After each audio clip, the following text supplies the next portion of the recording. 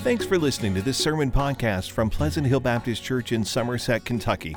Please make sure to visit us online at phbcsomerset.com.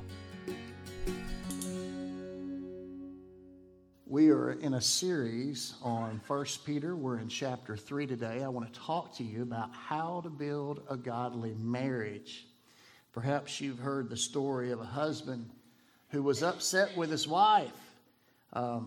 She had accidentally left the car running, and when he went out and found it, he was so upset. He stormed into the house, and he made a critical remark. He said, "I don't know how God could have made someone so beautiful and yet so dumb." She looked at him. She wasn't happy either, and she made a snide comment and said, "I'll tell you why God did that. God made me beautiful so that you would love me. He made me dumb so I'd love you."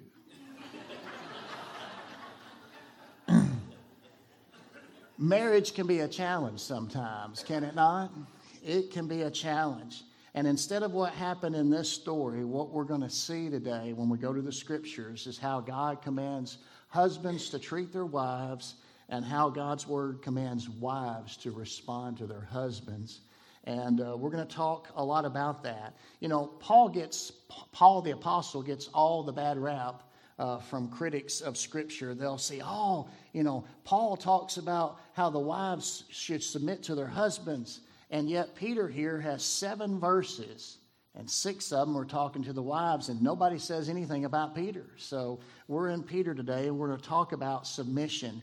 And ladies, I want you, and men especially too, I want you to keep an open mind and listen to what God's word says before you say anything, because I can promise you one thing: it's not what you think. It is not what you think. G.F. Hawkins said it best. He said, "Submission can be seen either as a lid or a covering. A lid will hold you down, but a covering will protect you." And there's a big difference. And that's what we're going to talk about, submission being a covering. Now, let's look at this in context. In 1 Peter chapter 2, because there in 1 Peter 3, it says in the same way. So we got to back up and go, what do you mean in the same way? Well, look in chapter 2, verse 13, and he says to the congregation, "Submit to every human authority because of the Lord, whether to the emperor as the supreme authority," and then it goes on to governors and so on. And so God's word to all of us as Christians is submit to every human authority. Why? Because of the Lord, okay? Because of the Lord. And then in verse 18, it talks about household slaves. It says, "Slaves, submit to your masters with all reference, not only to the good and gentle ones, but also to the cruel." And when we read that in our modern day version, that almost sounds cruel, doesn't it? Because you can go, well, I should submit because I'm supposed to. I'm a slave, so I'm not in a position to exert myself. And so I'll submit to the ones that treat me right and not to the ones who are cruel. But he says, God's word says, submit to your masters with all reference, not only to the good and gentle ones, but also to the cruel.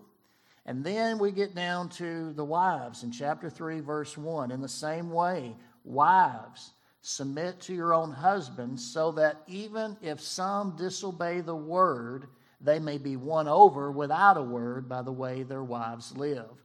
And now he's telling wives to submit to their husbands, even if they disobey the word. What word? God's word. Now, this has already got me in the weeds, Brother Don. Help, right? You read this and go, "Peter, you got me in the weeds here. What's going on?" But let's look at what it says. Let's look at what God's word says. Let's keep an open mind of what God is trying to communicate to us. Now, I want to go to Ephesians 5 for just a minute. I want you to realize that Paul and Peter, 2 apostles, one to the Jews, one to the Gentiles, they taught the same thing. And Paul in Ephesians 5 said, "Wives, submit to your husbands as to the Lord." Remember where we said we submit to human authority because of the Lord? Well, now he's telling wives, submit to your husbands as to the Lord. In order to build a godly marriage, the way the wife is to respond, the way the husband is to treat, you've got to have the Lord in your life for it to work. okay? Please understand that. You got to have the Lord in your life for it to work. So he says, wives, submit to your husbands as to the Lord, because the husband is the head of the wife, as Christ is head of the church. He is the Savior of the body. Now, as the church submits to Christ, so also wives are to submit to their husbands in everything. That's what Scripture says. Husbands, love your wives, just as Christ loved the church and gave himself for her. You know, we live in a world today now where governments want to either redefine marriage or destroy marriage. But can I tell you something? God's idea was marriage. Marriage was God's idea. He's the one that designed it. He's the one that instituted it. And so we have to go to God's Word and say, how does marriage work? What is God saying here? And it's very important that we look at what marriage is supposed to be like, because it's a picture of something much bigger and greater. And what is that? It's a picture of Christ and the church. And so whenever man tries to monkey with marriage, please understand it's a picture of Christ and the church. And you've got to have God in your life. You've got to have God in your home, God in your marriage, for it to be all that God wants it to be. Now, let's look at Titus chapter 2 for a moment. Again, I'm just giving you context, giving you a little bit bigger perspective here on this teaching about wives submitting to their husbands. Now, Paul wrote a letter to Titus, who was a Gentile. He was a young minister, pastor, if you will, a leader in the church, and he was sent to the island of Crete. And on that island, here's what he told him to do in Titus 2, 3 through 5. In the same way, older women are to be reverent in behavior, not slanderers, not slaves to excessive drinking. They, the older women, are to teach what is good, so that they may encourage the young women to love their husbands and to love their children, to be self-controlled, pure, workers at home, kind, and in submission to their husbands, so that God's word will not be slandered. Did you catch that? The apostle is telling a young pastor to teach God's word to the church, and guess whose responsibility it is to teach the wives they need to be submissive to their husband? It's the older women. The older women are to teach the younger women, here's how God wants to work in your marriage. Here's how you need to respond to your husband. And by the way, this is what God's word teaches. And you're learning from someone that's in the same shoes as you are, and you're learning all the lessons of life from their example. Notice it says that when wives submit to their husbands, they do this so that God's word will not be slandered. Okay, so that God's word will not be slandered. In other words, it goes against God's word to teach otherwise. Now, that's some strong truth. Now let's go back to 1 Peter and let's start looking at what is Peter saying about this subject of wives being submissive to their husbands. Because here's the thing. I hope you stick with me, because right now a lot of you going, does it mean this? Does it mean that? I'm not sure where you're going. Well, let's go into God's word and let's find out. So there in 1 Peter 3, in the same way, wives, submit yourselves to your own husbands, so that even if some disobey the word, they may be won over without a word by the way their wives live when they observe your pure, reverent lives. Don't let your beauty consist of outward things like elaborate hairstyles and wearing gold jewelry, but rather what is inside the heart, the imperishable quality of a gentle and quiet spirit, which is of great worth in God's sight. Now, the implication here, when he says, even if some husbands disobey the word, the implication is that Peter is possibly talking to women in the church who are believers in Christ, and they're married, and their husband isn't a believer. Okay? That's the implication there. And he's saying, I want to show you how to win over your husband. Okay? How can I reach my husband for Christ? If he sees me come to church, if he sees me read my Bible and pray, and then when he wants to do something and I go, no, and then when he tries to lead in the home and I go, well, I can do better, whenever you have that dynamic, it's not going to work. And so Peter says, how do you win over your husband? Not with words. I'm going to get real quiet for a minute. What does Proverbs say? A foolish son is his father's ruin, and a wife's nagging is an endless dripping. Then Proverbs 27:15, an endless dripping on a rainy day and a nagging wife are alike. Drip, drip, drip. Okay, you're with me, right? Ladies, nagging doesn't work. We men are stubborn. We men have a gift. It's called selective hearing. You know what I'm talking about? I mean, we can be doing something, you're talking, yeah, yeah, well, yeah, and then what did I say? I don't know. You know, I mean, then all of a sudden we walk by the TV, the ball game, oh, and we know exactly what the commentator said, right? You can thank me later, wives, because the guys are now going, shh, no. Okay, so nagging doesn't work, and we know that, God knows that, Peter knows that, and he says, wives, if you want to win over your husbands, you can, but you can do it without a word. You don't have to win an argument. You don't have to say the right thing to get his attention. That's not how it works. He also says, if you want to win over your husband, it's with your lifestyle. Notice what husbands need to see, and notice what God values. He says here, you can win your husbands over without a word by the way you live. When the husbands observe, verse 2, your pure and reverent lives, when they see you living out your faith in Christ, when they see it day by day by day, when they see the consistency of it, God's going to use the power of example to really make a deep impression on them. Then he says in verse 3, don't let your beauty consist of outward things like elaborate hairstyles and wearing gold jewelry. And sad but true, I know there are some faith groups that use this as a proof text that women, shouldn't, dress up and shouldn't do this and shouldn't do that. And I had a senior adult lady one time, Devin, she was in her 70s. She goes, you know what I think, preacher? And I said, what? She goes, if the barn needs painting, paint it.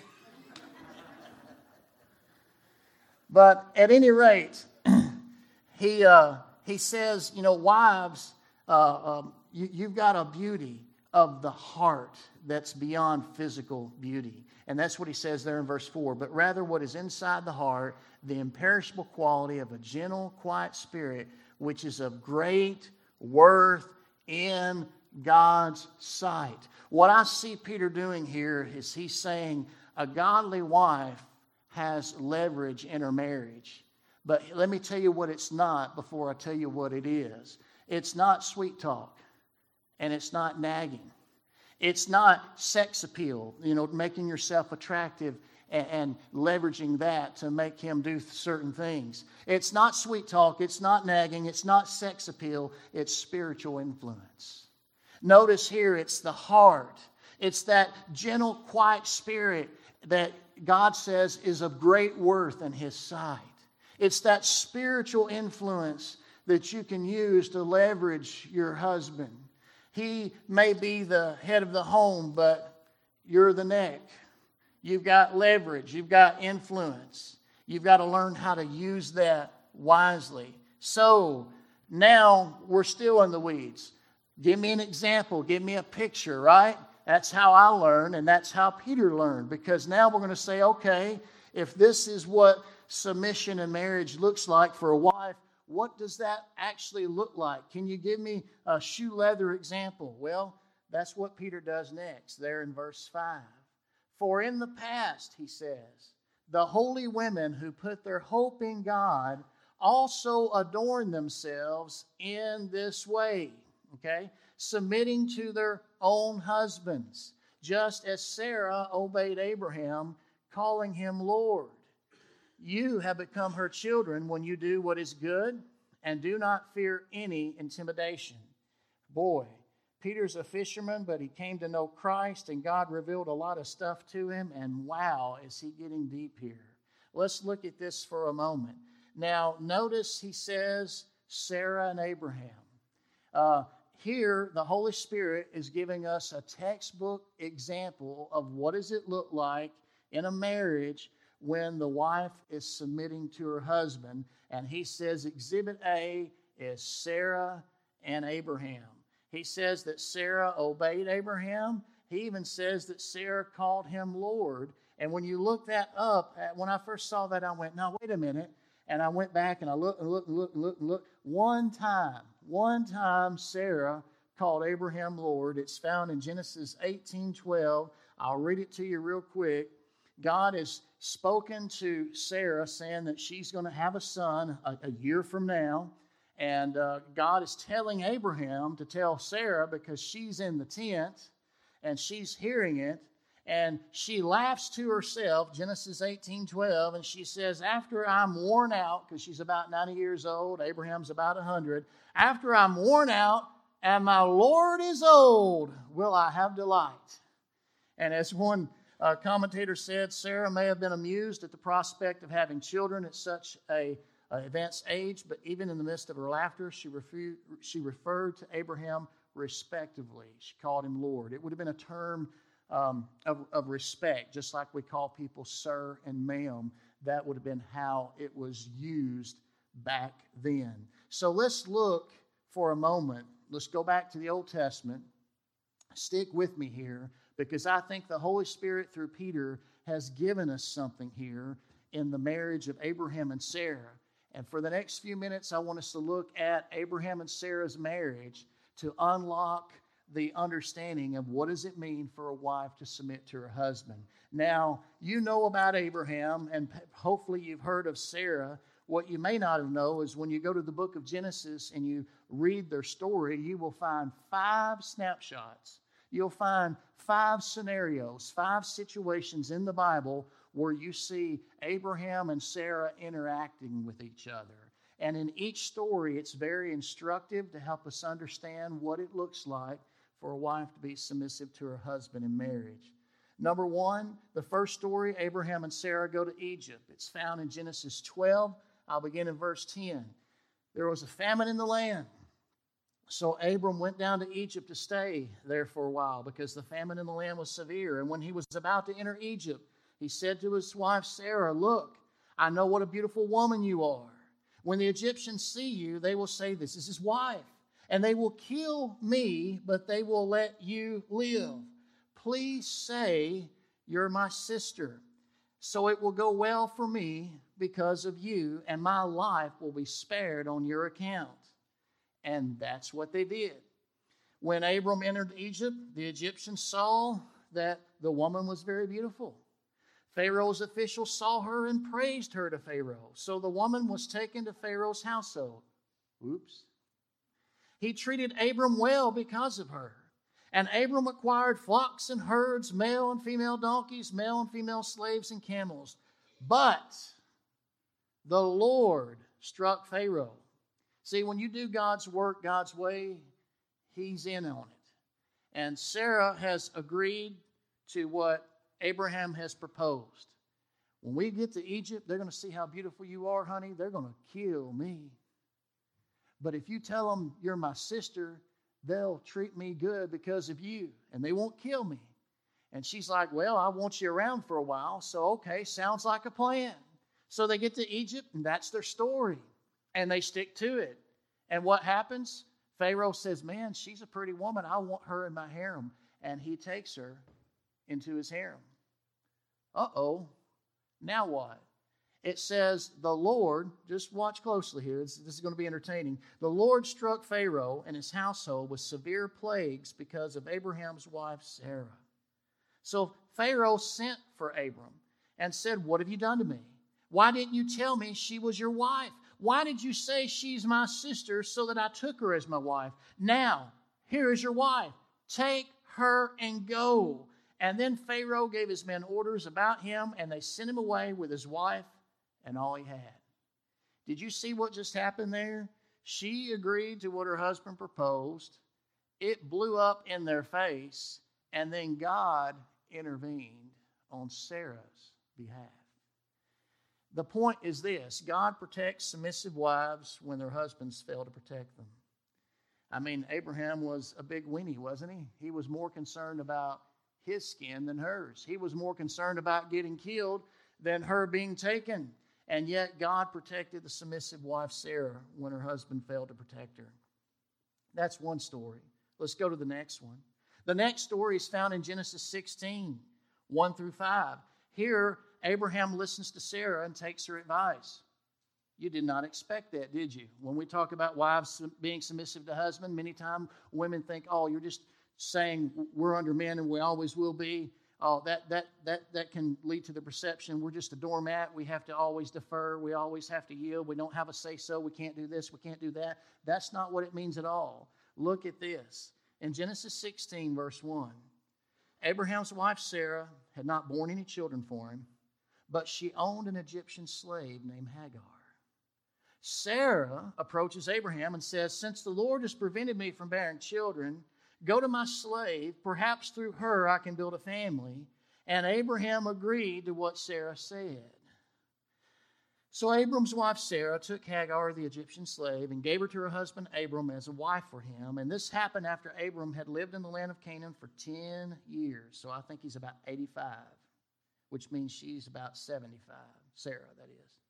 He slept with Hagar, and she became pregnant. And when she saw that she was pregnant, her mistress became contemptible to her. And then Sarah said to Abram, you are responsible for my suffering. I put my slave in your arms, and when she saw that she was pregnant, I became contemptible to her. May the Lord judge between me and you. If you haven't woke up yet, you're going to wake up now. Because the application here is this. Sarah has an idea. She presents it to Abraham. He agrees with the idea. It completely blows up in Sarah's face because now her slave is pregnant and despises her. And now Sarah blames Abraham even though it was her idea. Are we awake yet? Sarah blames Abraham and appeals to God to judge between her and her husband. Now, again, when you think of submission in marriage, nobody talks about this. Nobody would even dare go there. But when you go to the Word of God and you let it speak for itself and you say, what's going on here? That's exactly what happens to the story. See, to understand submission, you also got to understand headship. You know, there was laws in the Old Testament. I mean, we're familiar with the Ten Commandments, but then there were case laws that were thrown in there to expound on it. And one of the case laws that Moses mentioned was if a woman makes a vow, her husband, or if she's not married, her father has the authority and the ability to release her from the vow. That's because of headship. And so here in a marriage, you got headship and you got submission. The wife can still have an idea. When she presents it to her husband, he's the head of the home. If he agrees with the idea and then it doesn't work, guess whose fault it is? It's his. This means yes. This means no. Okay, you don't believe me. All right, let's go back to the Garden of Eden, right? God said, Adam, don't eat anything of the fruit of the tree of knowledge of good and evil. He must have passed it on to Eve. Next thing we know, here comes the serpent, the devil, and he's engaging with Eve. And ultimately, after talking about it, thinking about it, and seeing how good it looked, and it might make her wise, she decided to take it and eat. And the Bible says, and her husband who was with her ate. Adam didn't say a word. He was just there for the ride. And then when it was over, they both ate of the tree that God told them not to, and their eyes were open. And then they hear God in the garden. What did God say? Did God say, Eve, you're wrong? No. What did God say? He said, Adam and Eve. No, nice try. What did he say? He said, Adam, where are you? Headship. The submissive wife can have an idea. The husband say, that's great, let's do that. And then when it doesn't work, it's the man's fault. That's what this is saying. That's exactly what it's saying. Some of you are getting this and going, wow, I didn't know that was in there. Yeah, it's in there. All right. So let's look at the third story out of 5 here in the life of Abraham and Sarah. Now we're in Genesis 18. And this is the story where Sarah calls him Lord.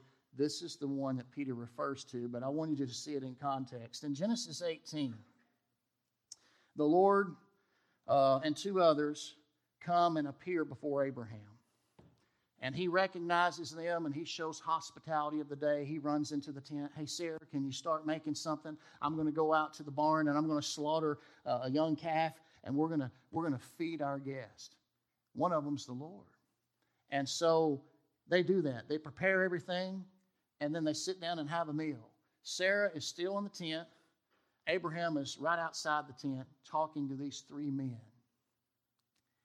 And the Lord asked Abraham, and to put this in context, in a previous passage, God tells Abraham, you will have a son, not only from your own body, but you'll have a son through your wife, Sarah, which means this. I know that I made a promise to you, and I know you've been waiting a long time and it hasn't happened yet.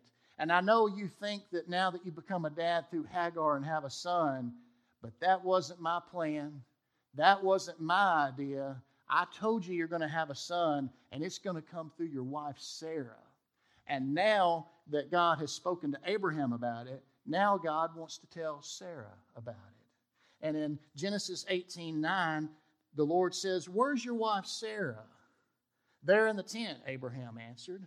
And the Lord said, I will certainly come back to you in about a year's time, and your wife, Sarah, will have a son. Now, Sarah was listening at the entrance of the tent behind him. And Abraham and Sarah were old, and they were getting on in years. And Sarah had passed the age of childbearing. So she laughed to herself and said, after I'm worn out and my Lord is old, will I have a delight? Will I have this pleasure?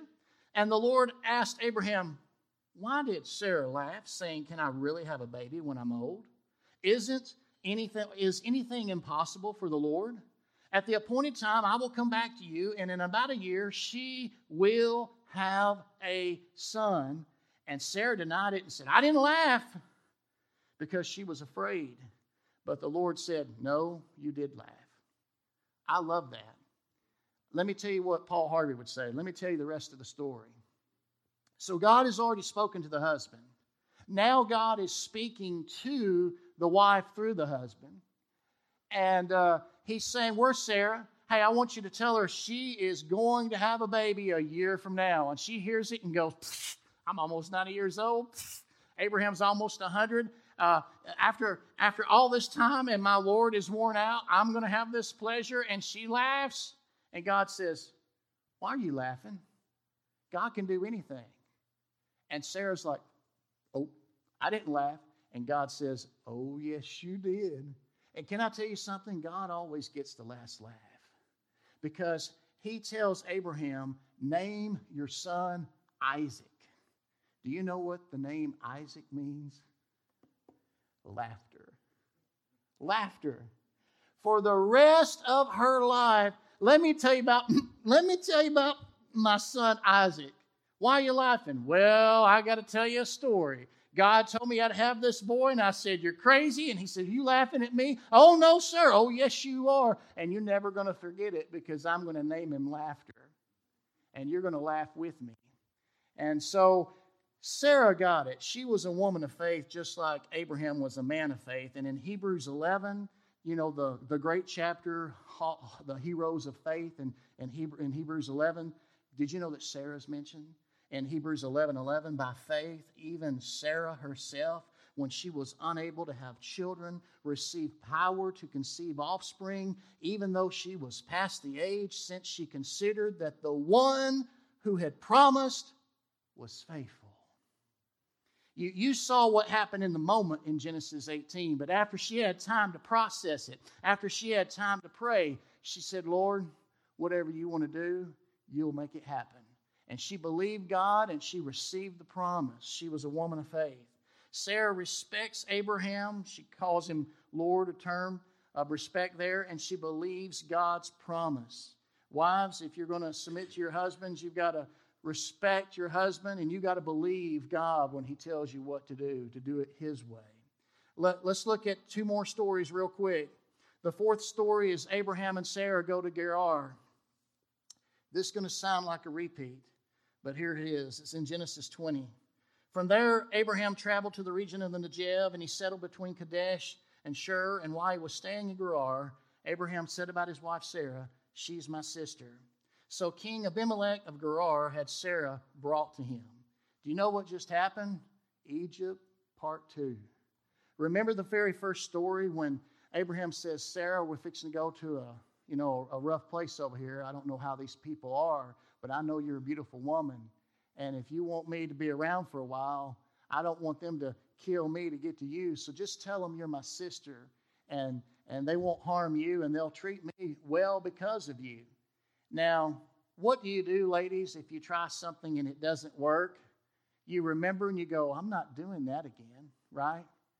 And yet here we are, and guess what? We're doing it again.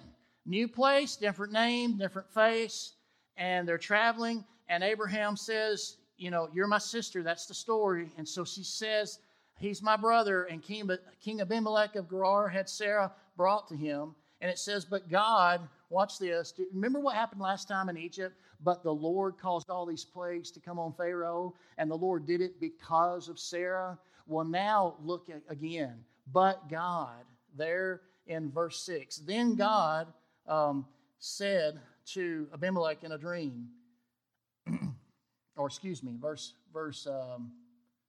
3. But God came to Abimelech in a dream by night and said to him, "You are about to die because of the woman you've taken, for she's a married woman." Now Abimelech had not approached her. So he said, "Lord, would you destroy a nation even though it's innocent? Didn't he say she's my sister?" And she herself said, "He's my brother. I did this with a clear conscience and clean hands." And then God said to him in the dream, "Yes, I know you did this with a clear conscience. I've also kept you from sinning against me. Therefore, I have not let you touch her." God is protecting Sarah when Abraham don't even know how. Did you see that? God is saying, Abimelech, you ain't touching that woman. God is the one protecting her. I hope you feel the weight of that. But let's go on. Verse 7. Now return the man's wife, for he's a prophet, and he'll pray for you, and you will live. But if you do not return her, know that you will certainly die, you and all who are yours. And early in the morning, Abimelech got up. He called all the servants together. He personally told them all these things, and the men were terrified. And then Abimelech called Abraham in and said to him, "What have you done to us? How did I sin against you that you brought such enormous guilt on me and on my kingdom? You have done things to me that should never be done." And Abimelech asked Abraham, "What made you do this?" And Abraham replied, "I thought there's absolutely no fear of God in this place. They'll kill me because of my wife. Besides, she really is my sister." That's a side note. We don't even have time to go there right now. But Abraham predates the law of Moses when it tells you all those things. Abraham and Sarah are half brother and sister. That means they have one parent the same and one parent different. But that's a whole other story. So meanwhile, back at the ranch, he says, "She really is my sister, the daughter of my father, though not the daughter of my mother, and she became my wife. And so when God had me wander from my father's house, I said to her, 'Show your loyalty to me wherever we go, and say about me, he's my brother.' And then Abimelech took flocks and herds and male and female slaves and gave them to Abraham and returned his wife Sarah to him." And look at this, ladies, listen. Abimelech said, "Look, my land is before you, settle wherever you want." And then Abimelech, a king, says to Sarah, "Look, I'm giving your brother 1,000 pieces of silver. It is verification of your honor to all who are with you. You are fully vindicated." Wow. This is a pagan king, and he's honoring a woman because she was willing to follow her husband. And even when he didn't protect her well, God did, and he's honoring her. Wow. Then Abraham prayed to God, and God healed Abimelech, his wife, and his female slaves so they could bear children. For the Lord, look at verse 18, the Lord had completely closed all the wombs in Abimelech's household on account of Sarah, Abraham's wife. Again, we see God protect submissive wives when their husbands fail to protect them. Last story, real quick. Abraham and Sarah have a conflict over Ishmael. Oh, this one's good. in Genesis 21. Now, you know that Sarah got pregnant and had that baby boy named Isaac. And now it's time to wean him and to celebrate a milestone in his very young, early life. And Ishmael, he's a teenager now. You know, the boy that Abraham had through the slave named Hagar. And here's what happens in Genesis 21, verse 8. The child grew, that is Isaac, and he was weaned. And Abraham had a great feast on the day Isaac was weaned, you know, just a big party. But Sarah saw the son mocking, you know, the one Hagar the Egyptian had born to Abraham. So Sarah said to Abraham, drive out this slave with her son, for the son of the will not be a co-heir with my son Isaac. And this was very distressing to Abraham because of his son. She's saying, he's got to go. And it's, you know, it's part of his own flesh and blood. He's torn. And what happens next? But God said to Abraham, do not be distressed about the boy and about your slave. Whatever Sarah says to you, listen to her, because your offspring will be traced through Isaac. And I'll make a nation of the slave son because he's your offspring. Do you see what just happened there? Hey, God says, hey, Abraham, listen to your wife. Ladies, you didn't know that was in there, did you? All of a sudden we're going, well, I've always heard submit just means just come under there and keep your mouth shut. But when you look at what does it look like in the real world, what does it look like in real life, when you look at Abraham and Sarah, we see that God confirms a submissive wife's godly counsel. I want to summarize it very quickly. What does it look like for a wife to submit to her husband? Notice Peter said Sarah obeyed Abraham. So I took the word obey and I made an acrostic. And here's what the acrostic is. The O, offer ideas to your husband. When you submit to your husband, it doesn't mean that you have no input. It doesn't mean that you don't have any voice or any say-so. Offer ideas to your husband. And then the B is the blame rests on your husband. See, that's how submission and headship work. You have an idea and you present it to your husband. He says, man, I love that idea. That's great. And then it completely blows up in your face. It blows up in his face. Whose fault is it? Hey, Adam, where are you? Hello. Husbands, be careful what you agree to because it's on you. The E is expect God to intervene. I wish I had the time to go back at these 5 stories we just looked in the life of Abraham and Sarah. Go back and look at them again. And you know what you'll find? In every situation, not only is Sarah being submissive to Abraham, her husband, but God is involved every single time. 2 times in Egypt and in Gerar, when Abraham is more concerned about himself than her, and he tells her what to do so he won't get killed, and it puts her in harm's way, immediately God steps in and he protects Sarah when Abraham doesn't. God does that. When Sarah's told that she's going to have a son, God shows up to tell her, and when she laughs, he says, oh, yes, you did, and names the boy Laughter. When you look at the other 2 stories, she has an idea, and Abraham agrees, and it doesn't go well. God says, it's your fault, Abraham. Matter of fact, Sarah appeals to God and says, judge between me and him, because she knows how submission works, and she knows how headship works, and she knows that even though it was her idea, because he agreed to do it, it's his fault. And then the other story, the one we just looked at, when Sarah knows what God's plan is, and she despises Ishmael mocking the promised child and says he's got to go, and it tears Abraham up, God says, hey, Abraham, she's right. You need to listen to your wife. Expect God to intervene. See, ladies, don't depend on your words. Don't nag and don't sweet talk. Don't pretend on your looks or sex appeal. Use the gentle and quiet spirit of your heart. Leverage the spiritual influence that God has given you, because when you submit to your husband, you're also submitting to God. Let that sink in.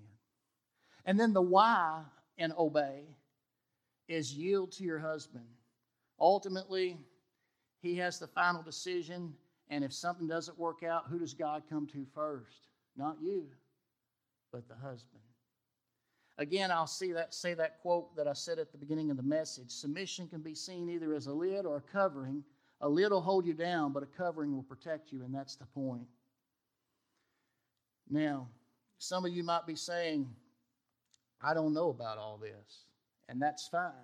There in verse 6, just as Sarah obeyed Abraham, calling him Lord, you have become her children when you do what is good, and you do not fear any intimidation. Guys, ladies, submission to husbands should not arise from fear or intimidation. Christian women shouldn't be bullied or forced into this kind of behavior by their husbands. Sad but true, a lot of pagan men out there have used this verse to just beat their wife over the head with it. And that's not even the point. And that's not God's intent at all. You know, there's two reasons why God allows divorce. One is adultery and one is abandonment. There's one I struggle with as a pastor and as a person who worked in counseling, and that's abuse. Because I'll be honest with you, if a woman is in an abusive relationship, and I mean she is, her life is physically threatened to be around the man, the first thing you should do is separate in order to be safe and get some perspective and then seek godly counsel about what to do. But here, he encourages wives, and he says, you become her children if you do what's good and you don't fear any intimidation. When you look at Abraham and Sarah's marriage, did you notice that God's actively present in every situation? God's the one that protects Sarah. God is the one that holds Abraham accountable. God is the one who speaks to Abraham and then Sarah. God is the one who tells Abraham to listen to his wife Sarah. And ladies, do you realize that when you submit to your husband, you allow God to correct him? Let me say that again. That was a fastball, and I want you to catch it. Ladies, do you realize when you submit to your husband, you allow God to correct him? How many times have you tried to control your husband? How many times have you tried to change your husband? Guess what? It doesn't work. And even if it does, do you respect him? Do you respect a man that you can manipulate so easily?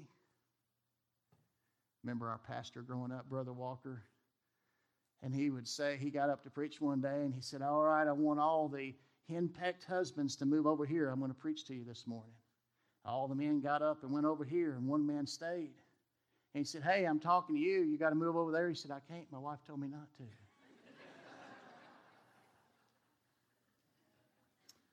Let me transition. And ladies, I wasn't picking on you today. I'm doing what Peter did. 6 verses for the wives, 1 for the men. But men, this is a truth serum. Get ready. I got one more verse. I know I'm going long, but it's God's word, and we ain't going anywhere else. So one more verse. Verse 7, husbands, in the same way, live with your wives in an understanding way, as with a weaker partner, showing them honor as co-heirs of the grace of life, so that your prayers will not be hindered. I like what Wiersbe says about this, Warren Wiersbe, and it sums it up well. As Peter wrote to Christian husbands, he reminded them of 4 areas of responsibility in their relationship with their wives. The first area is a physical responsibility. Live with your wives. Men, you got to be home. There's a lot of men, if truth will be told, they'll work late, they'll hunt and fish, they'll do this, that, and the other. None of that's bad, okay? But here's where I'm going with it. They would do anything rather than go home and spend time with the woman they love. Husband, if you're going to be the man of the home, and if you're going to be the husband that God's called you to be, you can't ignore your wife. You can't just always be gone. You've got to spend time with her. Live with your wives. That's what he says. Husbands, live with your wives. Be present and be a provider. The second area is intellectual. It says to live your wives in an understanding way. Some of you men have been married 5, 10, 15, 20, 30, 40 plus years. My question is, how much have you learned? Not about women, but about your wife. Your wife.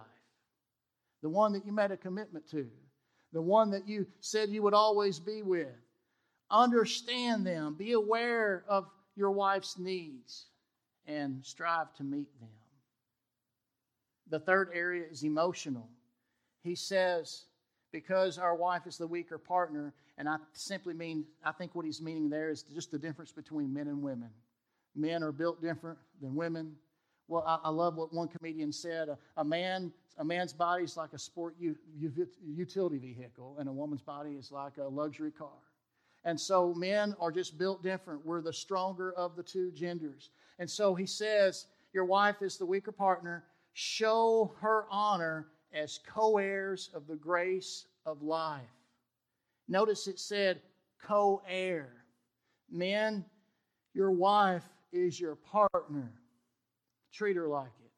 All these guys that beat their chest and act like they're all that, and they look down on their wives, that's not what a man does. That's not what God's Word teaches. Your wife is a co-heir with you of the grace of life. She is your partner. When God made Eve, He made her out of the rib of Adam's body.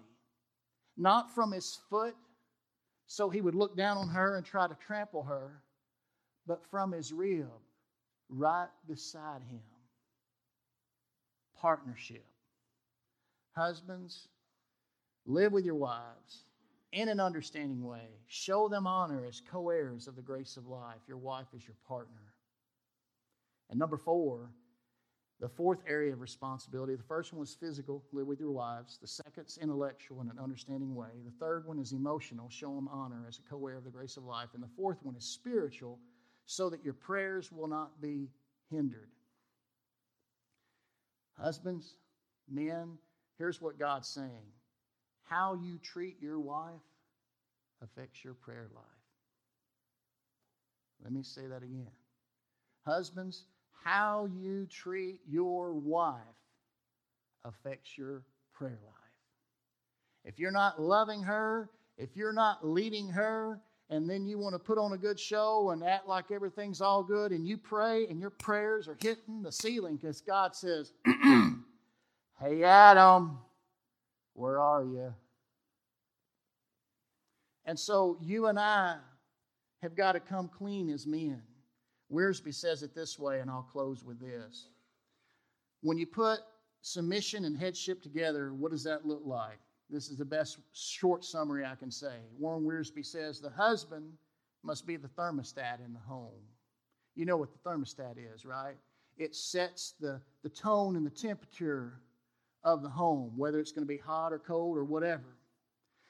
The husband must be the thermostat in the home, setting the emotional and spiritual temperature. And the wife often is the thermometer, letting him know what that temperature is. And both are needed. That's how it works. So, again, I'll end with one more statement that I said at the beginning. If you want to build a godly marriage, you got to understand how God's operating system works. The husband is the head, the wife submits to her husband, and God has designed marriage to work this way. And actually, ladies, you have a lot of freedom. Because when you submit to your husband, you're submitting to him as to the Lord. You're submitting to him and to the Lord.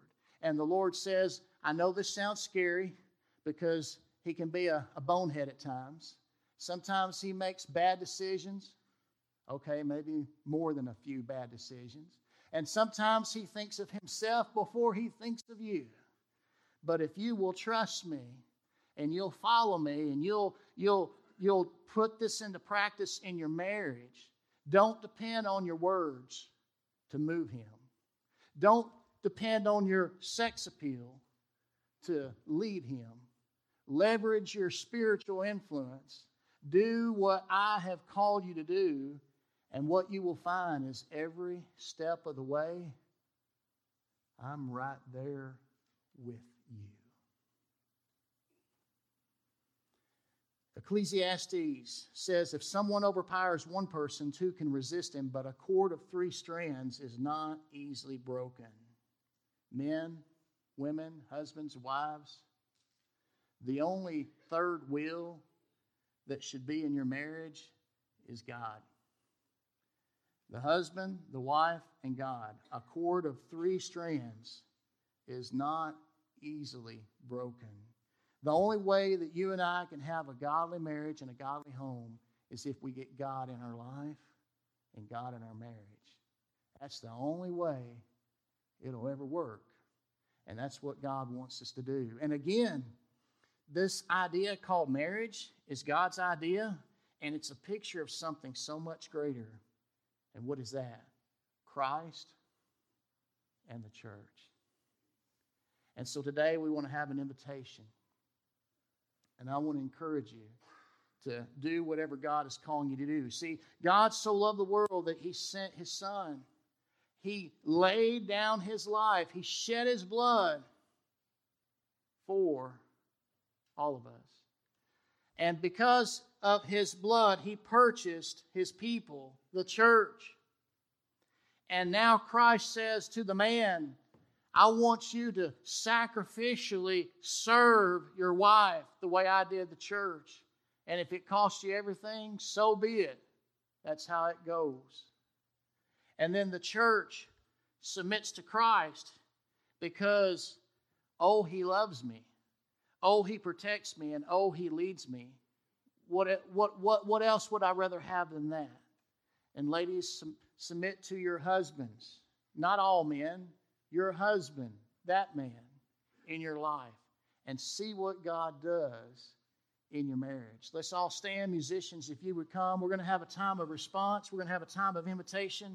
I know it's been a little long today, but when you talk about something like this, you got to get it right. And so we had to get it right. But today I encourage you, if God's speaking to you, won't you step out and do what He's telling you to do as we pray. Father, we come before you right now. Thank you, Lord Jesus, for this time in your word. Father, I pray that you'd speak to each and every person. And Father, I pray that you'd have your will and your way in our lives. Lord, I pray that you would just touch every marriage that's here today, Lord. That you would speak to the husband, that you would speak to the wife. And Lord, I pray they'll have a conversation about what your word says. And Lord, they'll learn to get you in their marriage and build that godly marriage and have that godly home. In Jesus' name I pray.